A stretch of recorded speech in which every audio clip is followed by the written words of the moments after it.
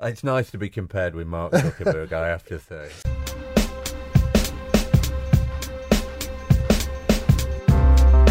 Welcome back to the second of our EBM roundups. This is where we are going to be talking about what's been going on in the last month or so in the world of evidence. Our first one went out last month, and we've had some feedback, which is really great to hear.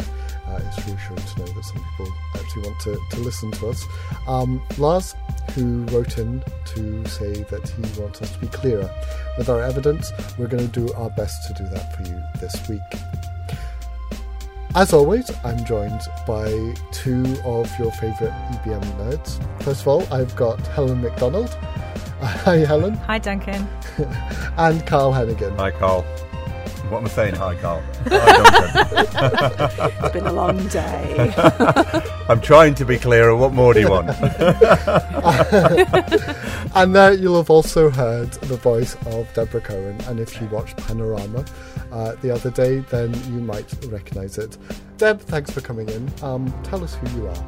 Thank you. I am an investigative journalist and focus on health, and I'm a BMJ associate editor, but I'm working largely with the BBC at the moment. And Deb's here to talk about devices, which we'll get onto in a little bit.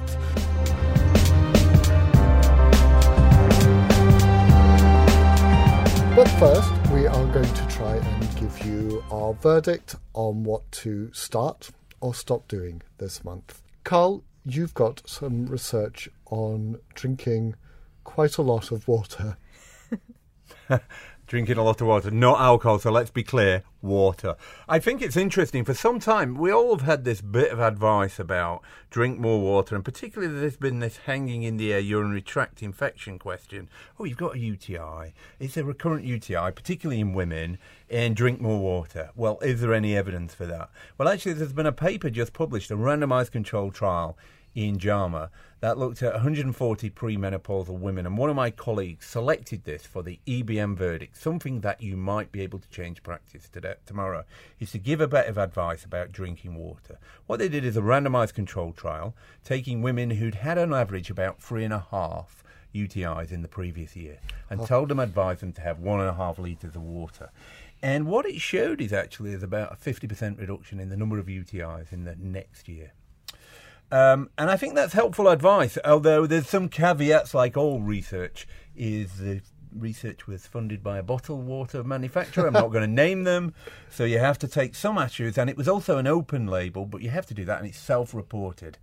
So that gives me a sort of sense of a little bit of uncertainty.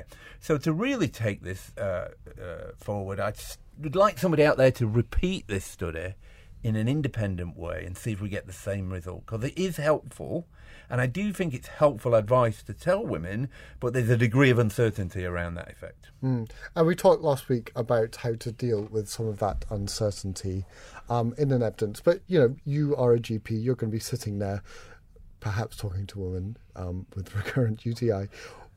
Based on this, what are you going to say? Well, look, it's pretty safe and pretty inexpensive to drink water. I don't think you have to go and buy the bottled water, by the way. You can actually drink it out the tap in this country, at least. So I think it's useful advice to say about 1.5 litres can sort of prevent your urinary tract. 1.5 litres a day? 1.5 litres per day. Is that in addition to what they were having? Yeah, that's it. So the increasing daily fluid intake to more than 1.5 litres per day, to be specific. Okay, just to more than that. Not in more than 1.5. So it's increase your fluid intake to more than 1.5 litres per day. Okay. Is that clear, Duncan? That's very clear. So, Lars, I hope we... But just to be important, the bit about the manufacturer is there's lots of empirical evidence to show that manufacturer-funded studies overestimate effect sizes, and on average there is about 40%. So I think there is an issue here. This type of research needs funding, because I think it's an important question to answer. It is. Lars, I hope we've done good by you there, and that's a nice clear bit of advice. Now, Helen, how about something from you? Have you got anything to start or stop doing this week? Yes, and now the pressure is on for me to be clear. I was editing a clinical update on the management of severe pregnancy sickness and hyperemesis, and there was an interesting sort of possible stop, I would say, or certainly a question mark about some quite established practice in both the diagnosis and the ongoing monitoring of hyperemesis. So this is hyperemesis is a syndrome that can happen to some women who are pregnant, where the nausea plus or minus the vomiting becomes very difficult to manage and more severe. And the authors of this article had also done a systematic review of some biomarkers, including ketones, in the identification of women with severe sickness, hyperemesis, and then also in the role of ketone testing for monitoring that group of women, and essentially conclude that there is not much evidence of ketones being a very good test for the diagnosis or monitoring of that condition, which was quite interesting. And I spoke to some of my colleagues in the office who had been junior doctors in obstetrics who talked to me about how ketones were quite important in the management of this group of women, and it might lead to them either being admitted or not admitted into hospital, having IV fluids or not having IV fluids, and also can be involved in the kind of checklist at the end of that process to say, well, you're well enough to go home. And the key author of this piece was a nurse by training, who was also a patient with hyperemesis and has been doing some work with obstetricians and general practitioners around this issue. And she has heard from women that it can feel very demoralising when you're feeling that way, and something as tiny as ketones seems to be used to either validate your experience, to say, yes, you're very ill, or to totally dismiss it and say, you know, you're fine, go home and sort of pull yourself together a little bit. So it was very interesting to read this and to understand that maybe something which appears to be a key cornerstone of practice is perhaps not based on very sound evidence. So, I'm going to make you be clear here, Helen.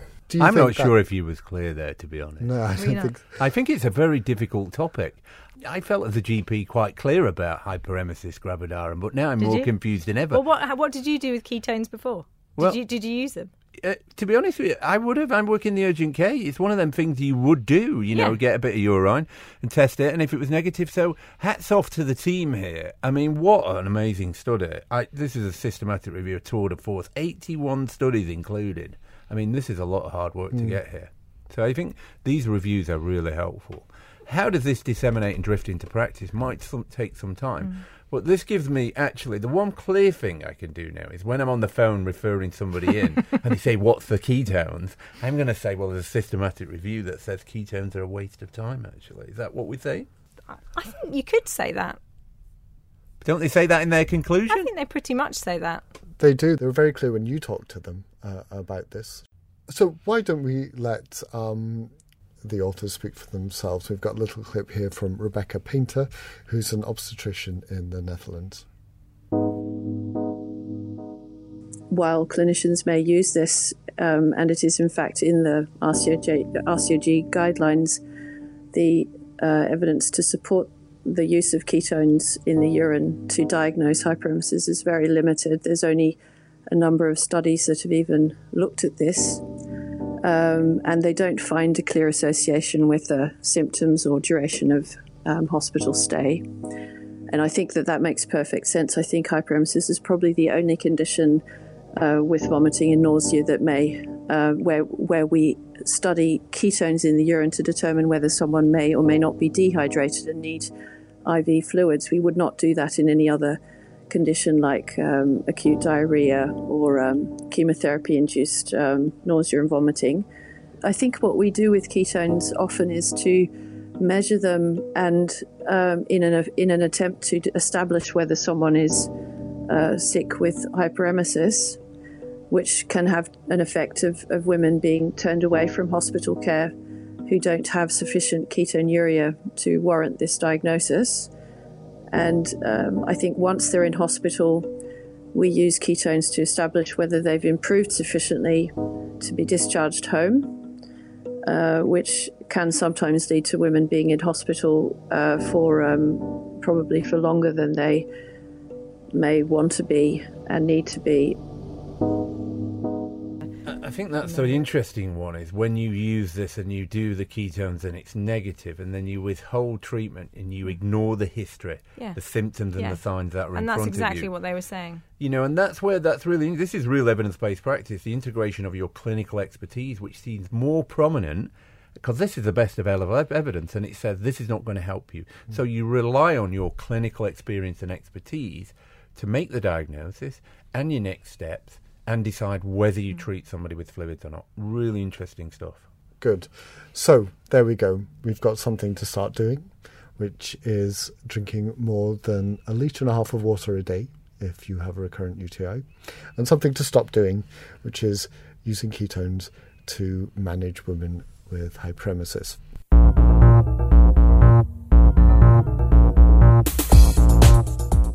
So there has been, if you keep an eye on these things at all, a lot in the news about device regulation, a lot of different devices, from breast implants to hips, as we were talking about, pacemakers, cardiac devices of all sorts. Now, Deb, you just reported on a panorama, which is kind of bringing all of this together. Well, I think it was interesting from the start, because I think for me I kind of felt that I knew quite a lot about it already, because we've been chipping away for how many years? About 10 years we've been chipping away.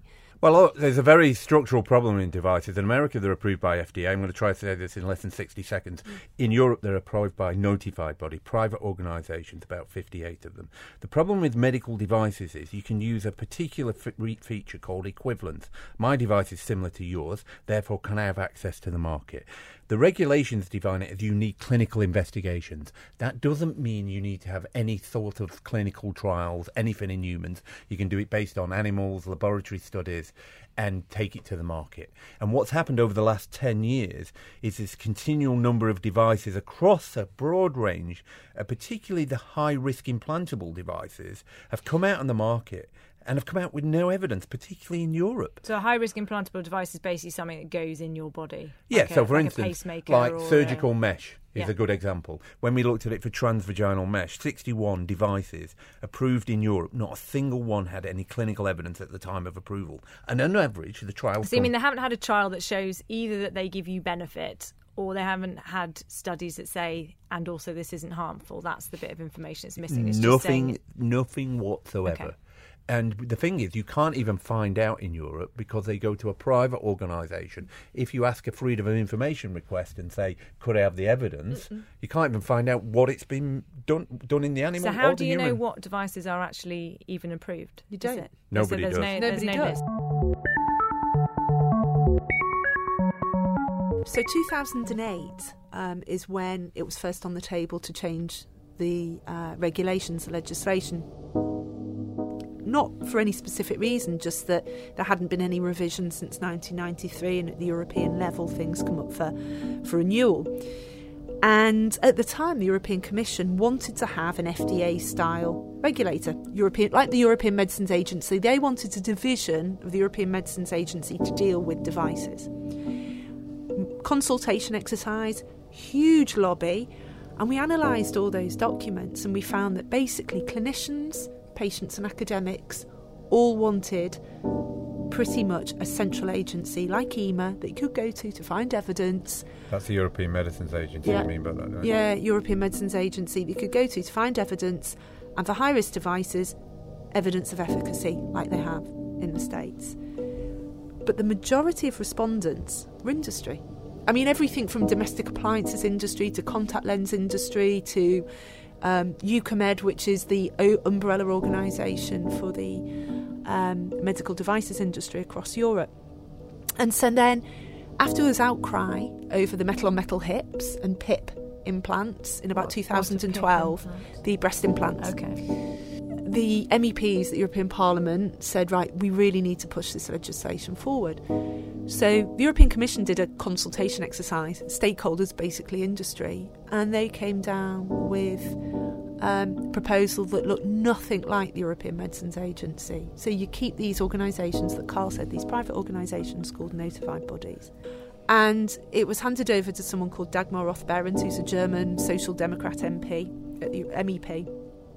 And her starting point was, OK, we can't have a European Medicines Agency type body, but to keep people happy, because people in notified bodies were saying we're going to lose our jobs. And she said, part of the process of being a politician is negotiation and compromise.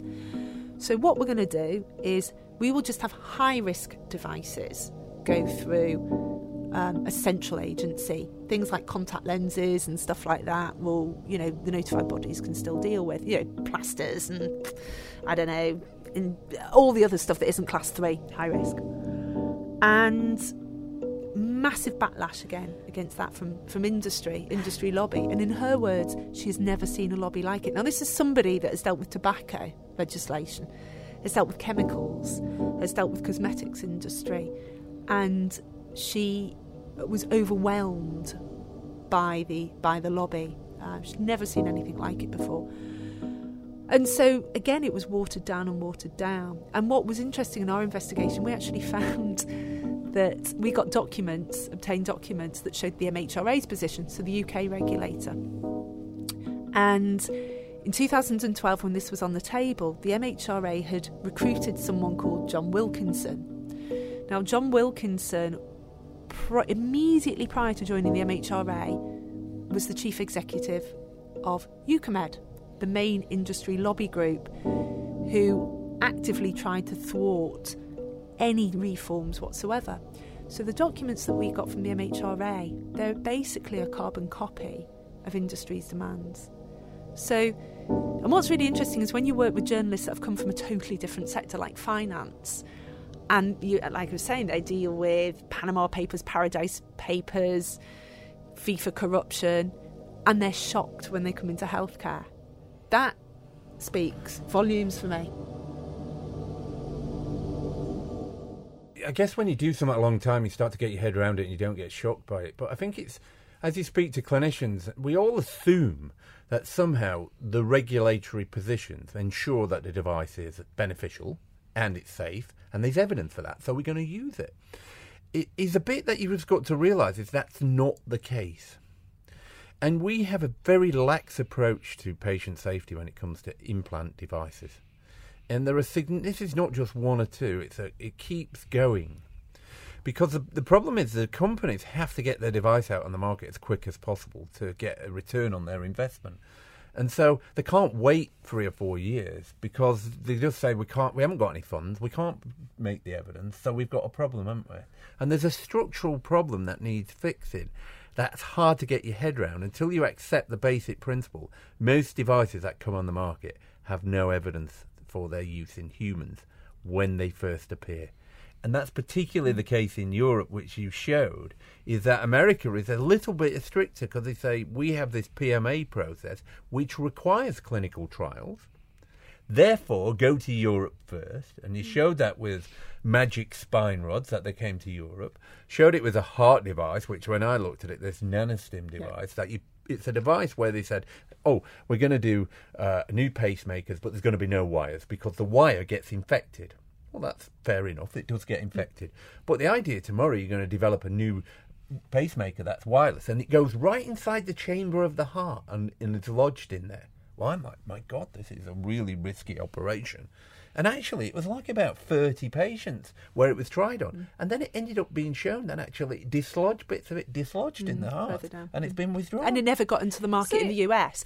And this was a concrete example. What do clinicians think? Because there's probably groups of doctors that interface with this more than others, surgeons in particular, who are implanting this. What's kind of common knowledge amongst clinicians about? Well, I think if you'd have gone back 3 or 4 years ago, the common knowledge was, well, you have no idea what we're on about. Surely they're approved. I think there's a sort of almost like it's becoming the awareness is higher now, isn't it? And I was like slightly in like having to, I don't know, when the Royal College of Surgeons came out, the president said, we now need a post-marketing registry for all implantable devices. And you're like, hey, welcome to the party. Here we go. Thank you very much. And I think that's common sense, to be honest. But it's took a long time to get an evidence-based approach in surgery. And a lot of evidence has to be collected with mandatory registries for post-marketing surveillance. One of the most interesting things Professor Derek Alderson said, who's the president of the Royal College of Surgeons, was, well, what's the scale of the harm? we don't know. We don't know. We know about a few devices that are going wrong. It could be far worse. We do not know the scale of the problem. And that for patients is scary. I mean, my inbox is full of patients that have been harmed or potentially harmed by devices. And you see on Twitter it's going off. And I think you kind of think, well, how many more scandals, in inverted commas, does it take? We've had the metal on metal hips. We've had the mesh. But I think what's happened is you've seen particularly organisations like Sling the Mesh. I think they've now got 7,000 members on their Facebook campaign. Yeah.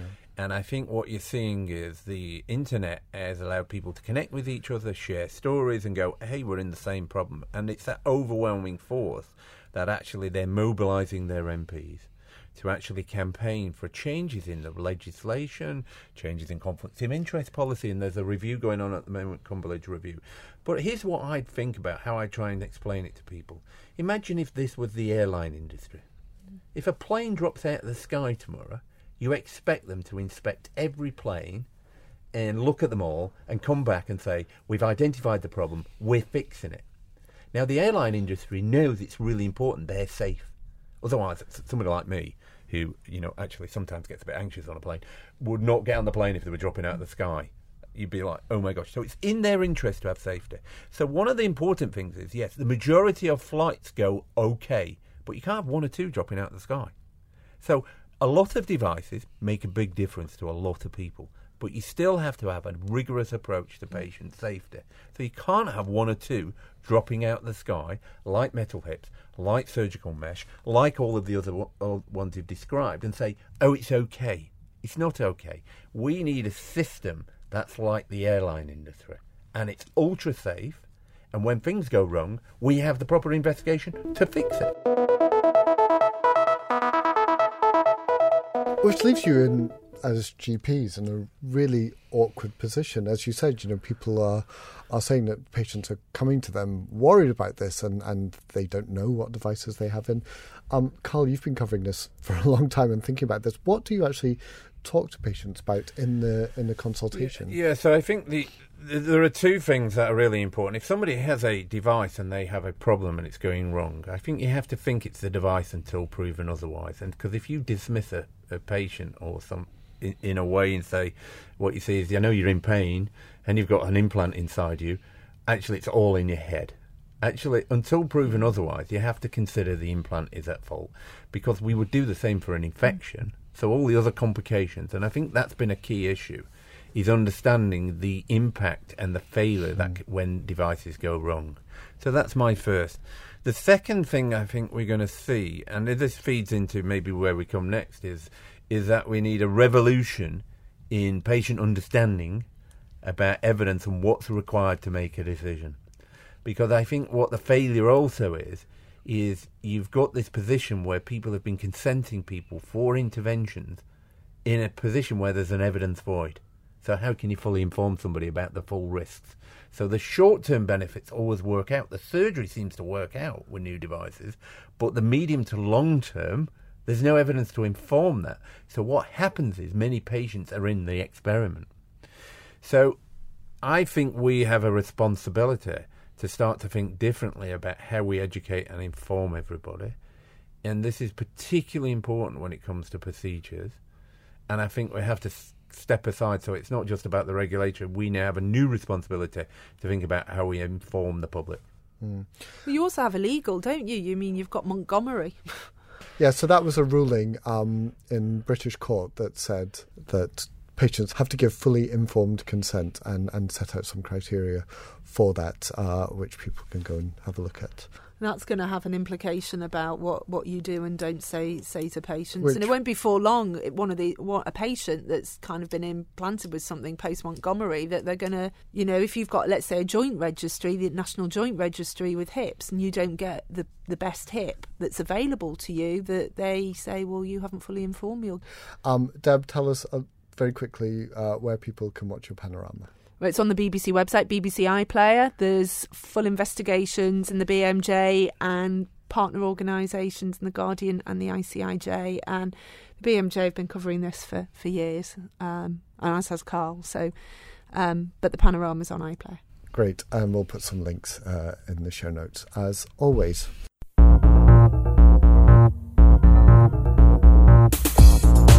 So, Carl, as we said, you've just been in Parliament giving evidence to an all-party parliamentary group.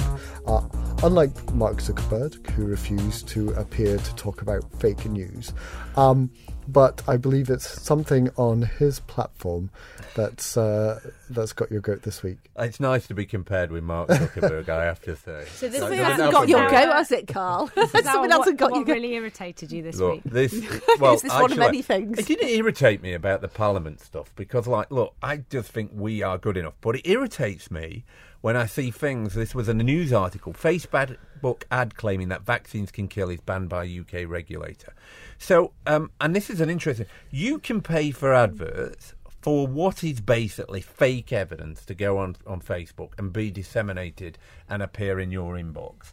And without going into the details of this, but it's just complete nonsense for people to be able to put adverts at very emotive topics and claim things like, don't take vaccines for these reasons, and here's an advert, and if you're interested, join our group, and we'll campaign to make sure you don't have your vaccines. And I think we're in a really difficult world now, that if we're saying healthcare is going to come down to paid adverts from all sorts of fake news outlets, we've got a big issue. And I think there's an important issue about, we know that you couldn't get away with this advert on TV. You certainly couldn't get away with this advert on radio or the news, but somehow you can pay for in the social media world to get this through right to people's inbox, and that's okay. Well, in my mind, it's not okay, and I'm pretty angry about that. Yeah, and it's not okay according to our Advertising Standards Authority. So some regulation is actually working. Well, yeah, it is, but what the guy said here, and I'll have to he said the ASA, the Advertising Standards Authority, does not have jurisdiction over Facebook or me. And do you know what? He's based in America. So we probably don't have jurisdiction over it. And this is a global phenomenon of these adverts that can appear. And I think this is a global phenomenon that requires everybody to get together. But I can live with it in politics. Look, I can make my own mind up in politics. But it's not all right in healthcare. Helen, what do you think about adverts for anti-vaccine adverts on Facebook?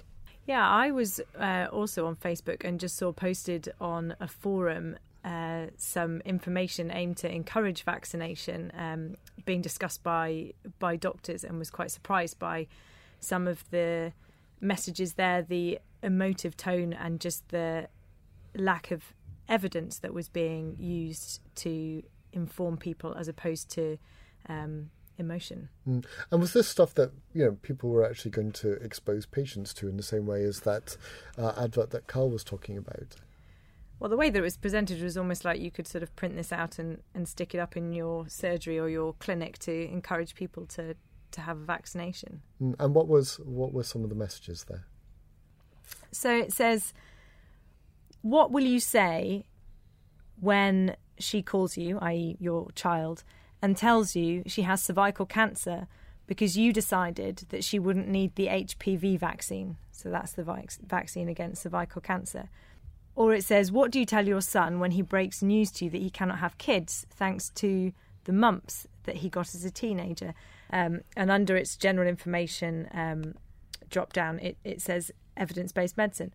But we can go what is evidence-based medicine and what you might do with your children.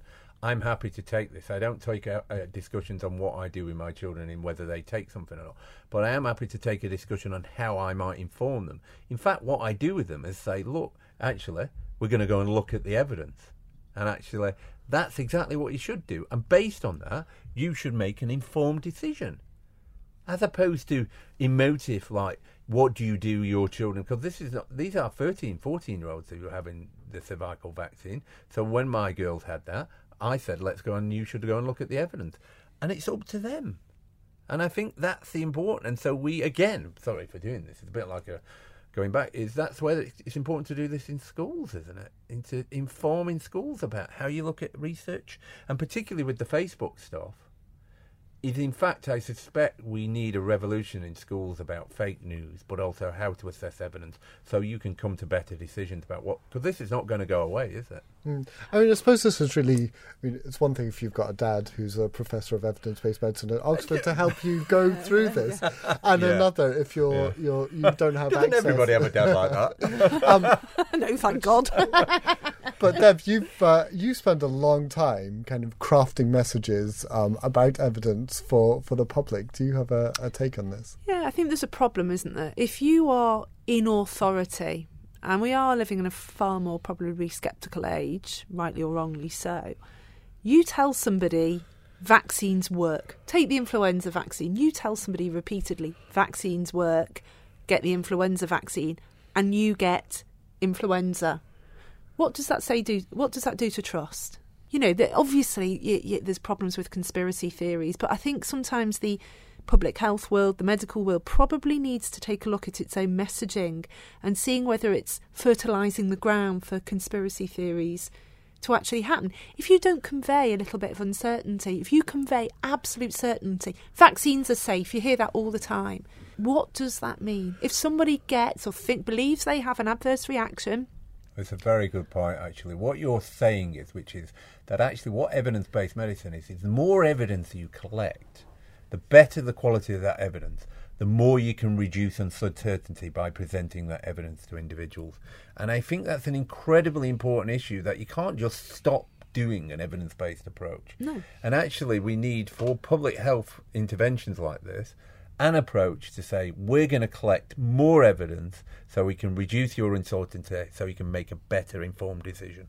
Well, you need to treat people like grown-ups. And if they're infantilised and they are browbeaten, then some will become sceptical. And I guess it makes you more doubtful, doesn't it? Because if you've been told something unequivocally works and then you see some cases where it doesn't, it undermines that message. Whereas if you've been told it works for most people and you see that it doesn't work in some people, then the message was still sort of true. Well, would you do that? Would you tell somebody this drug is going to work? When you give them a drug, would you tell this is going to cure, this is going to work? Would you tell them that as clinicians? But my point about the Facebook is coming back to the original point, and is to say we know advertising makes a difference. We understood that with smoking, didn't we? And if you look at the history of smoking, we've gone from like the 40s, 50s with amazing quality adverts actually, to then it was in motor racing, and then we took it off the packages, then we've gone to white packages, and then we've gone to these get rid of all advertising. And then, but by the way, you now could go back to Facebook. And you could go in all sorts of ways round the edges. And my point is, for many public health interventions, whichever way you look at the message, we've got a structural problem in social media, that people can pay for adverts and bypass the usual systems, which is unacceptable in my mind and needs some sort of fix. And actually, it's Facebook that should fix this, because they're the shop for these adverts and they take the income for it. So it's unacceptable for an organisation like that to sit there and go, oh, it's not our problem, it's over to you. But I suppose all of this is about the way in which people take information to either reinforce their position and reject information that doesn't. And we've seen this on both sides, the vaccine advert and the post that Helen is talking about here. So again, back to you, Carl, you saying that, you know, we need to arm children and people about how to think about evidence, how this informs or should inform their worldview at the beginning when they're young, to try and maybe bridge some of these things. I guess also it comes to what's our responsibilities as doctors and clinicians. Is, do we advocate responsibility for public health issues like this, or should we be doing something about that? I actually don't know the answer to that. My thoughts are we should be doing. What we actually do is difficult to determine, but actually I think most of the younger people use Facebook, don't they? And there's a wide opportunity to advertise outside of the normal routes, from outside of the country, and put in messages either for or against, so that's not the issue for me. The issue is there's a problem that you can go direct paid for advertising about healthcare issues, which I think is the Advertising Standards Authority has said is illegal, but actually we can't do anything about it. That's the problem. That's what makes me angry.